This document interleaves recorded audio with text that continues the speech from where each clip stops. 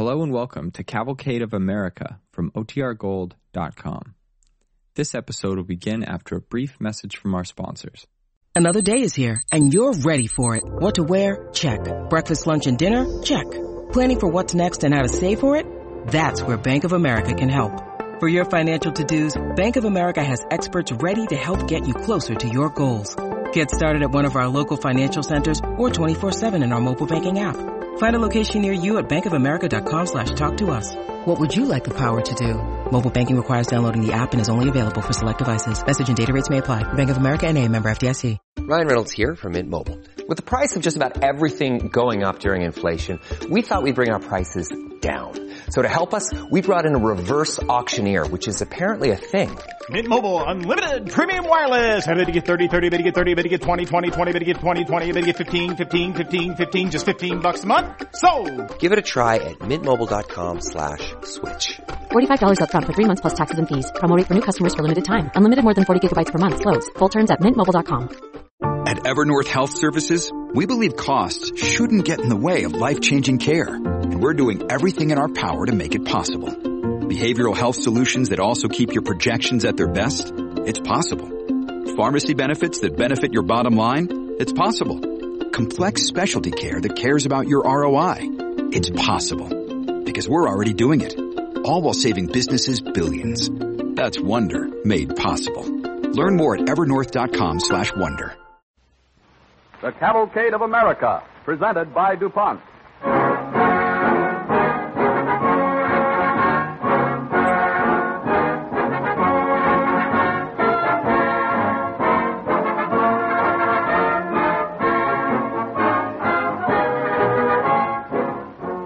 "148 years ago this week, George Washington was inaugurated as the first president of the United States. Every schoolboy knows his record as patriot, soldier, and statesman. It is not perhaps so generally known that his greatest pride was to have been named also America's first scientific farmer.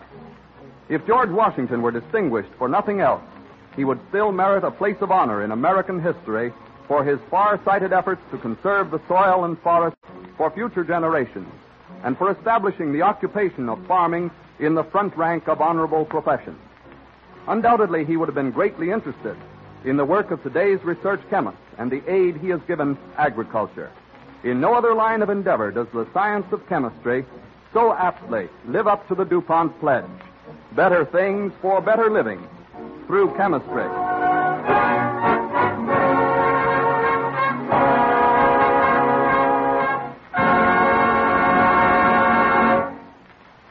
John Voorhees and the DuPont Cavalcade Orchestra bring us as an overture, "Here in My Arms," from the colonial operetta Dearest Enemy by Rodgers and Hart.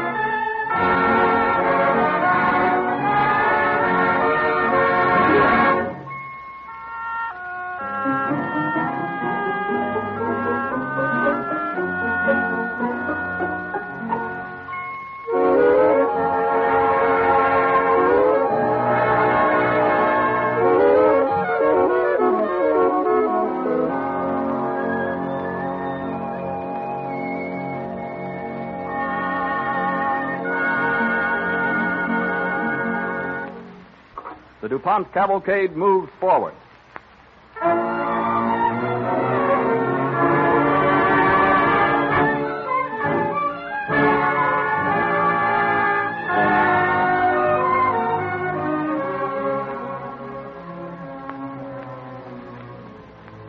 In the year 1783, after 8 years of unselfish leadership of the American people in their struggle for independence, George Washington laid aside his sword and took up the plow. One afternoon, shortly after his return to his farm in Virginia, he is seated at the desk in his study, reading a detailed report of his crops. His overseer, John Alton, who had prepared the report, watches him anxiously. The entire corn crop destroyed by drought and singeworm. Tobacco dropping sharply in quality each year. The report is discouraging, General Washington. I'm sorry, sir. I don't think I censure you, John, but I shall hold myself to blame if I don't take steps to remedy matters at once. Excuse me, General, but even you can't do anything to improve our nature, sir. When the drought comes, the corn is ruined. And as for tobacco, sir, well, all the folks in Virginia know what tobacco does to the soil. Yes, every planter knows that growing tobacco depletes the soil. Yet none of us has done anything about it. There's nothing to do but what we all do, General Washington. When the soil's worn out, till fresh fields in the wilderness. Excuse me, Master George. Yes, William? Governor Randolph done come. He's talking with Miss Martha in the long room now. Thank you, William. Will you ask him to come in here, please? Ask Mistress Martha to come, too, if she wishes. Yes, Master George, I do. So I'll be getting back to the farm, General. I'm sorry the report's so discouraging. It's not your fault, John. You've worked faithfully and well during these many years that I've been away. Your report will be helpful, making future plans. I'll talk with you at greater length in a few days. Thank you, General. And I might say, sir, we're happy to have you back on the farm. Thank you, John. Good day, sir. Good day. Governor Randolph of Virginia. Randolph, welcome to Mount Vernon. Well, I'm happy to see you and Mistress Washington again, General Washington. I tried to persuade Governor Randolph to stay with us overnight, George, but he declares he must return to Alexandria before sundown. Oh, you must think poorly of our hospitality, Randolph. I'd like naught better than to remain, General. But the Assembly's in session, and I must return. Frankly, I've come on state business today. I've come to plead with you to accept those 2 blocks of stock. Surely you've reconsidered. I'm sorry, Randolph. I cannot accept such a gift. With the most generous of motives, the Virginia Assembly voted to give you blocks of stock in the Potomac and James River Company. Your refusal to accept places us in an embarrassing predicament. The members will be offended. I'm deeply grateful to them, Randolph. But such a gift savors too much of a pension. I am capable of supporting myself and my family. I'd lose all self-respect if I accepted your generous gift. Oh, but General Washington, this is in no sense a pension. It means only that Virginia's proud of you. Randolph, I refuse payment from the federal government for my wartime services. Everyone in America knows that, General. They know, too, that you lost most of your fortune. They know you have no dependable source of income, no profession. No profession, did you say, Governor Randolph? Take care, Governor. You offended my husband. Oh, I meant no offense, General. But 'tis an evident fact that the bulk of your fortune is gone. You are neither a doctor nor a lawyer. I may not be a doctor or a lawyer, Randolph, but I do have a profession. A profession? And I intend to make it the most honorable profession in this land. I am a farmer, Governor, and proud of it. Farming, a profession? But it's so uncertain. One year crops prosper, and the next they fail. I intend to spend the rest of my life learning why they prosper and why they fail. I plan to earn a living here on this plantation, Randolph, without a pension from the government.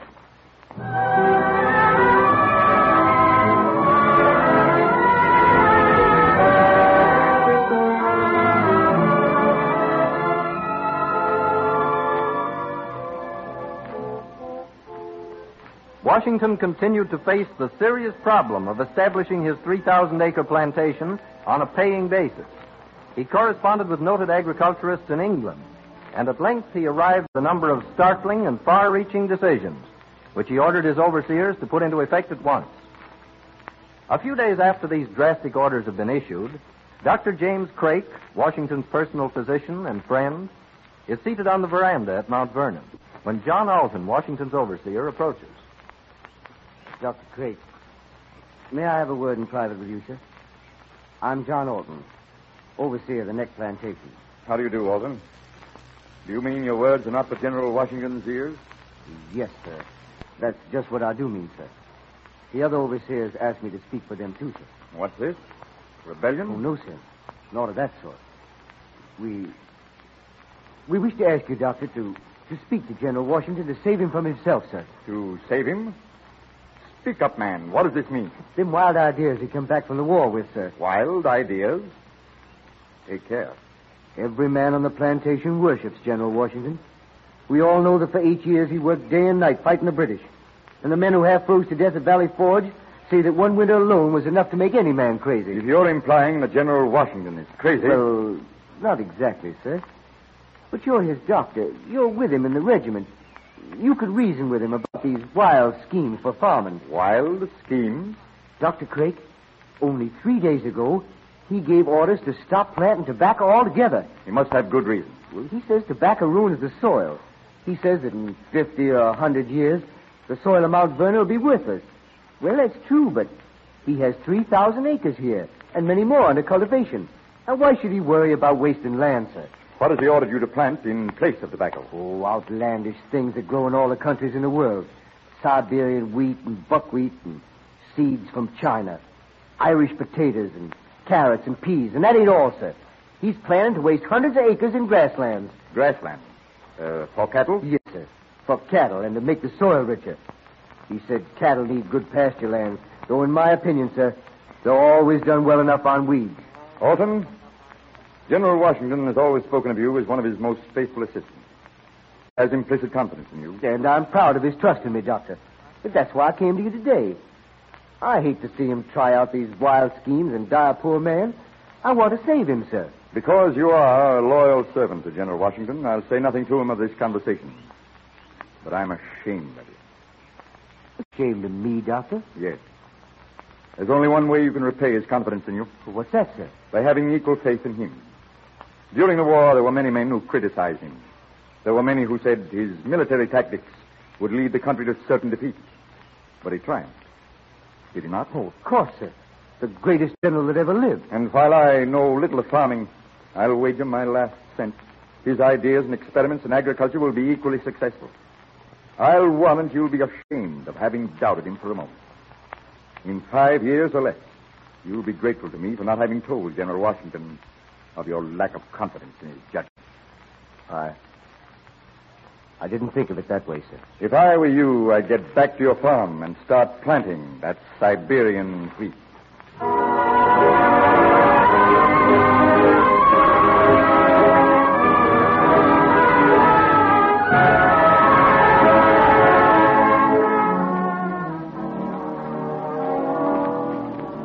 The DuPont cavalcade moves forward. In July of the year 1787, during a recess of the Constitutional Convention in Philadelphia, George Washington proposed to his friend Gouverneur Morris a trip to Valley Forge. Morris took along his fishing rod, but Washington's interest was not in trout. On their drive through the beautiful Pennsylvania countryside, he had observed a well-cultivated farm.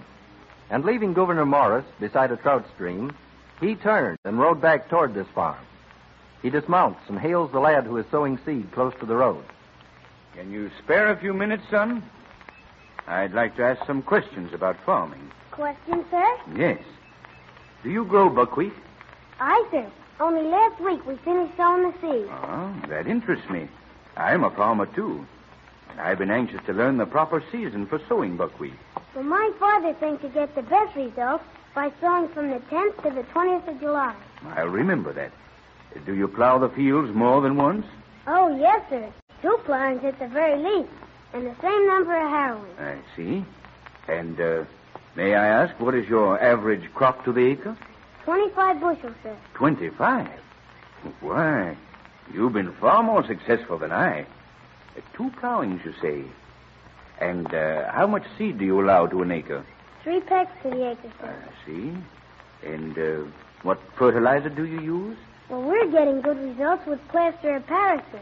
Well, now, I'm glad to hear that. 2 years ago, I began to experiment with plaster of Paris. I'm the only man in my neighborhood who uses it, but I'm convinced it's good. When I return home, I shall tell my neighbors about your fine farm, son, and recommend that they follow your methods. Your home isn't in Pennsylvania, is it, sir? No. I come from Virginia. Well, I'm deeply grateful to you, my boy. I should feel honored if you and your father would visit my plantation someday. I live on the Potomac. Thank you, sir. Doubtless I'll never journey so far. We're kept busy from sunup to nightfall on the farm. I know that only too well. I rise at sunup, too. There are not enough hours in the day when one is a farmer. Oh, boy. Oh. General Washington, you gave me a fright. I missed you and feared an accident. Oh, forgive me, Morris. You were so deeply engrossed in fishing, I did not think to tell you that I was coming to seek advice of this land. General Washington? Are you truly General Washington? Oh, forgive me. I didn't know. I was General Washington, my boy. I'm a plain farmer now. To the end of my days, I hope. Well, I feel privileged to have talked with you, son. This is the finest farm I've ever seen. Oh, thank you, General. And if ever you come to Virginia, I shall attempt to repay your kindness. And I'd like to show you my deep plow. It's my own invention. I'm truly proud of that accomplishment. Well, good day, my boy. And thank you very much. Good day, General Washington. Father! Father! Yes, what is it, John? Father, General George Washington was here. General Washington. Aye, he talked with me, and he invited us to visit him at Mount Vernon. And he said this is the finest farm he has ever seen. To think it was General Washington, and I talked to him as one would talk to any neighbor.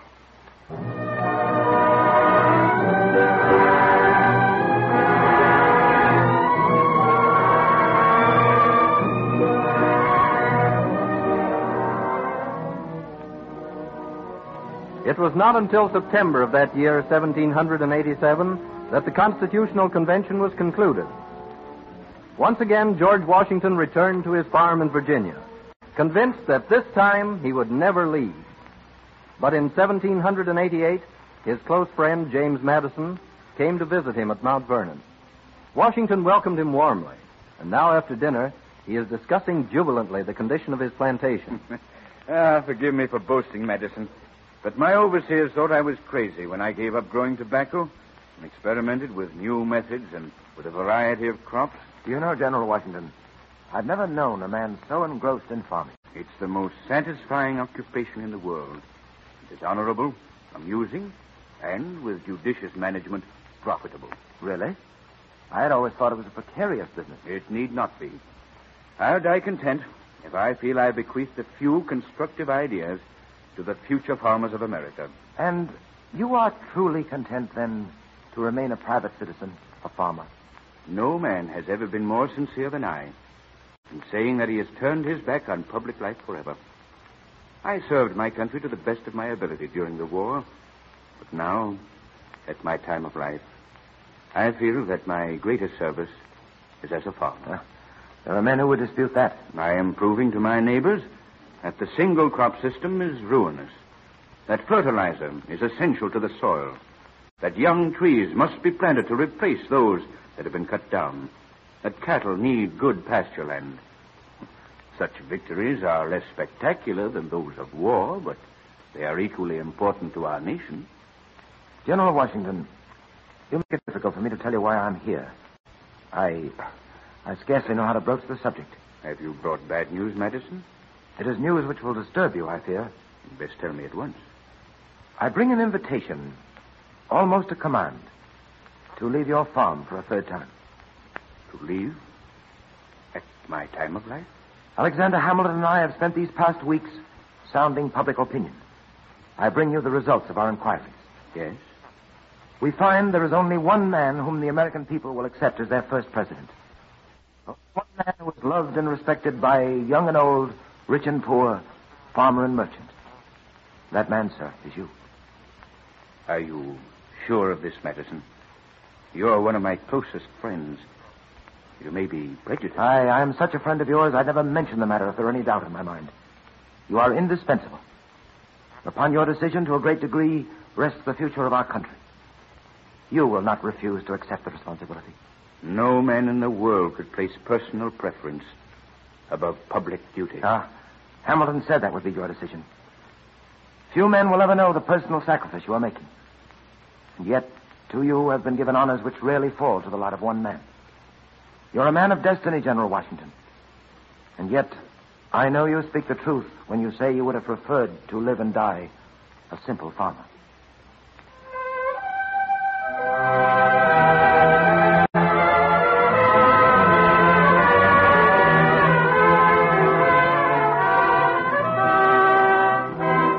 When the votes of the electors had been counted on April 6th, 1789, it was found that George Washington had unanimously been elected as President of the United States.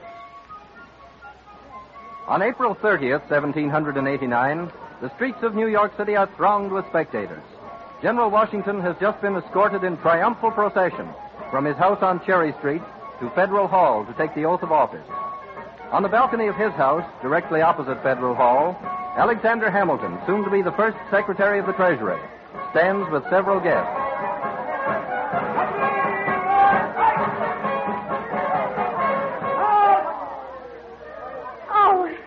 Exciting, Colonel Hamilton.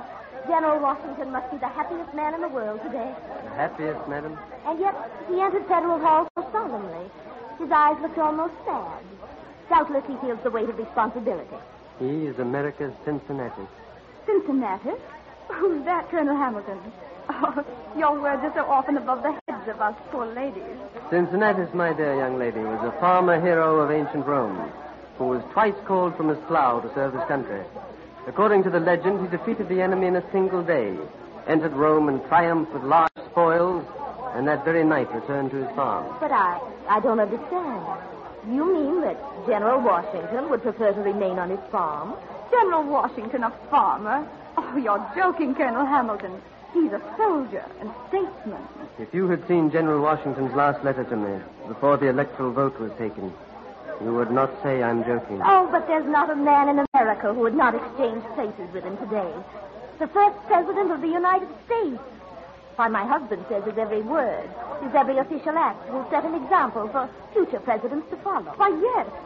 Anyone can be a farmer. General Washington has unusual ideas about farming.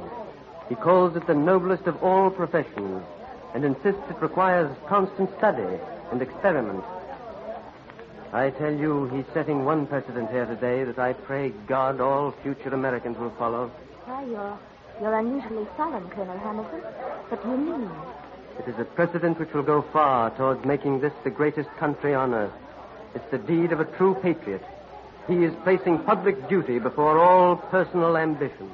Do you mean he honestly doesn't want the honor of being first president of the United States? He would have declined had there been one other man whom the people would have accepted as president. Then I sympathize with him.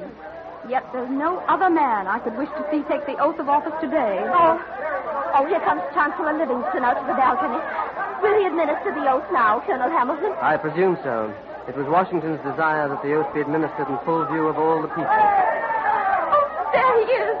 I'm so excited. I wonder if General Washington is as nervous as I am. Oh, hush. The Chancellor's about to speak. See, Mr. Otis holds the Bible. You do solemnly swear that you will faithfully execute the office of President of the United States and will, to the best of your ability, preserve, protect, and defend the Constitution of the United States. I, George Washington, do solemnly swear that I will faithfully execute the office of President of the United States and will, to the best of my ability, preserve, protect, and defend the Constitution of the United States. Long live George Washington, first President of the United States! Amen to that.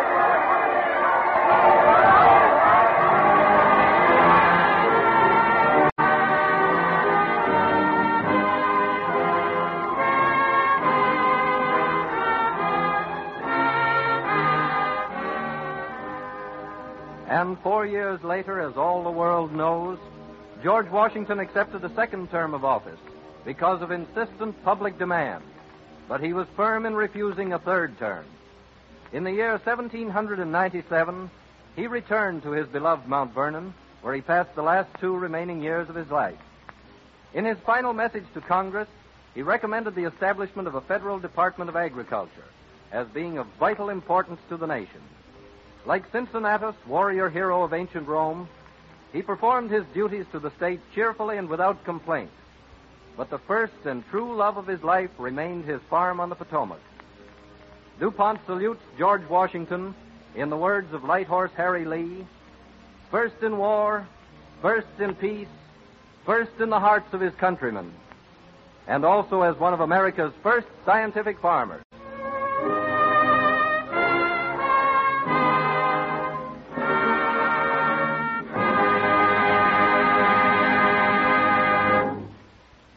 In George Washington's day, most Americans lived on farms and raised their own food. Since that time, great cities have grown up with millions dependent upon the farmer for their food, thereby making him more essential to our welfare than ever before. And today, research chemistry is helping farming tremendously. Just the other day, I saw a good example of this in Wilmington, Delaware, where I attended the opening of a new DuPont laboratory and greenhouse. This laboratory is devoted entirely to pest control research, and it is the most complete of its kind in the world. I asked one of the DuPont chemists why they go to so much trouble and expense just to study bugs and such pests, and he said, "We investigate ways of controlling insects because they do about $2 billion worth of damage yearly to crops, fruit, seeds, and plant life. This does not include the additional damage amounting to about $4 billion more done by plant diseases, weeds, rodents, and other pests." Is this new DuPont laboratory going to experiment on all the scores of insect pests I've heard about? Well, naturally, we go after the most destructive pests first. One of our most recent developments, for example, is a spray that repels the Japanese beetle. Bad news for the beetle, but good news for us. Is your work here principally on sprays? I wouldn't say that. You know, the chemist does quite a lot of things for the farmer. He developed explosives to clear farmland, ditches, and drain swamps. He's discovered how to treat seeds chemically so they'll grow better. Chemistry gives the farmer many types of fertilizers for the soil. And when the plants poke their heads above ground, the chemist provides sprays and dusting powders to protect them from all sorts of pests. Then, after the harvest, there are chemical products which guard perishable foods until they reach your table. Well, with all that accomplished, why carry on? Because new pests are always springing up, requiring new controls. And because we're trying to improve the products we have. Well, tell us, how long has DuPont conducted research to control pests? Approximately 20 years. And right now, an affiliate of the DuPont Company is building still another laboratory in Delaware. This one will work only on fungicides for treating seeds, and soils, and growing plants. And so we see how such work means a lot to everybody's pocketbook. For chemistry, by helping the farmer increase yields and cut crop losses, affect savings all along the line. In this partnership, we see one more example of how the research chemist is at work for you and me, creating, as DuPont phrases it, better things for better living through chemistry.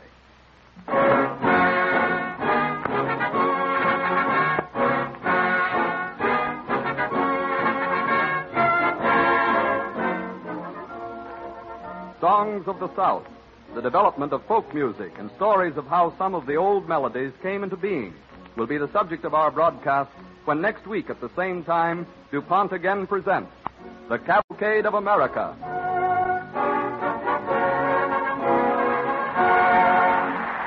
This is the Columbia Broadcasting System.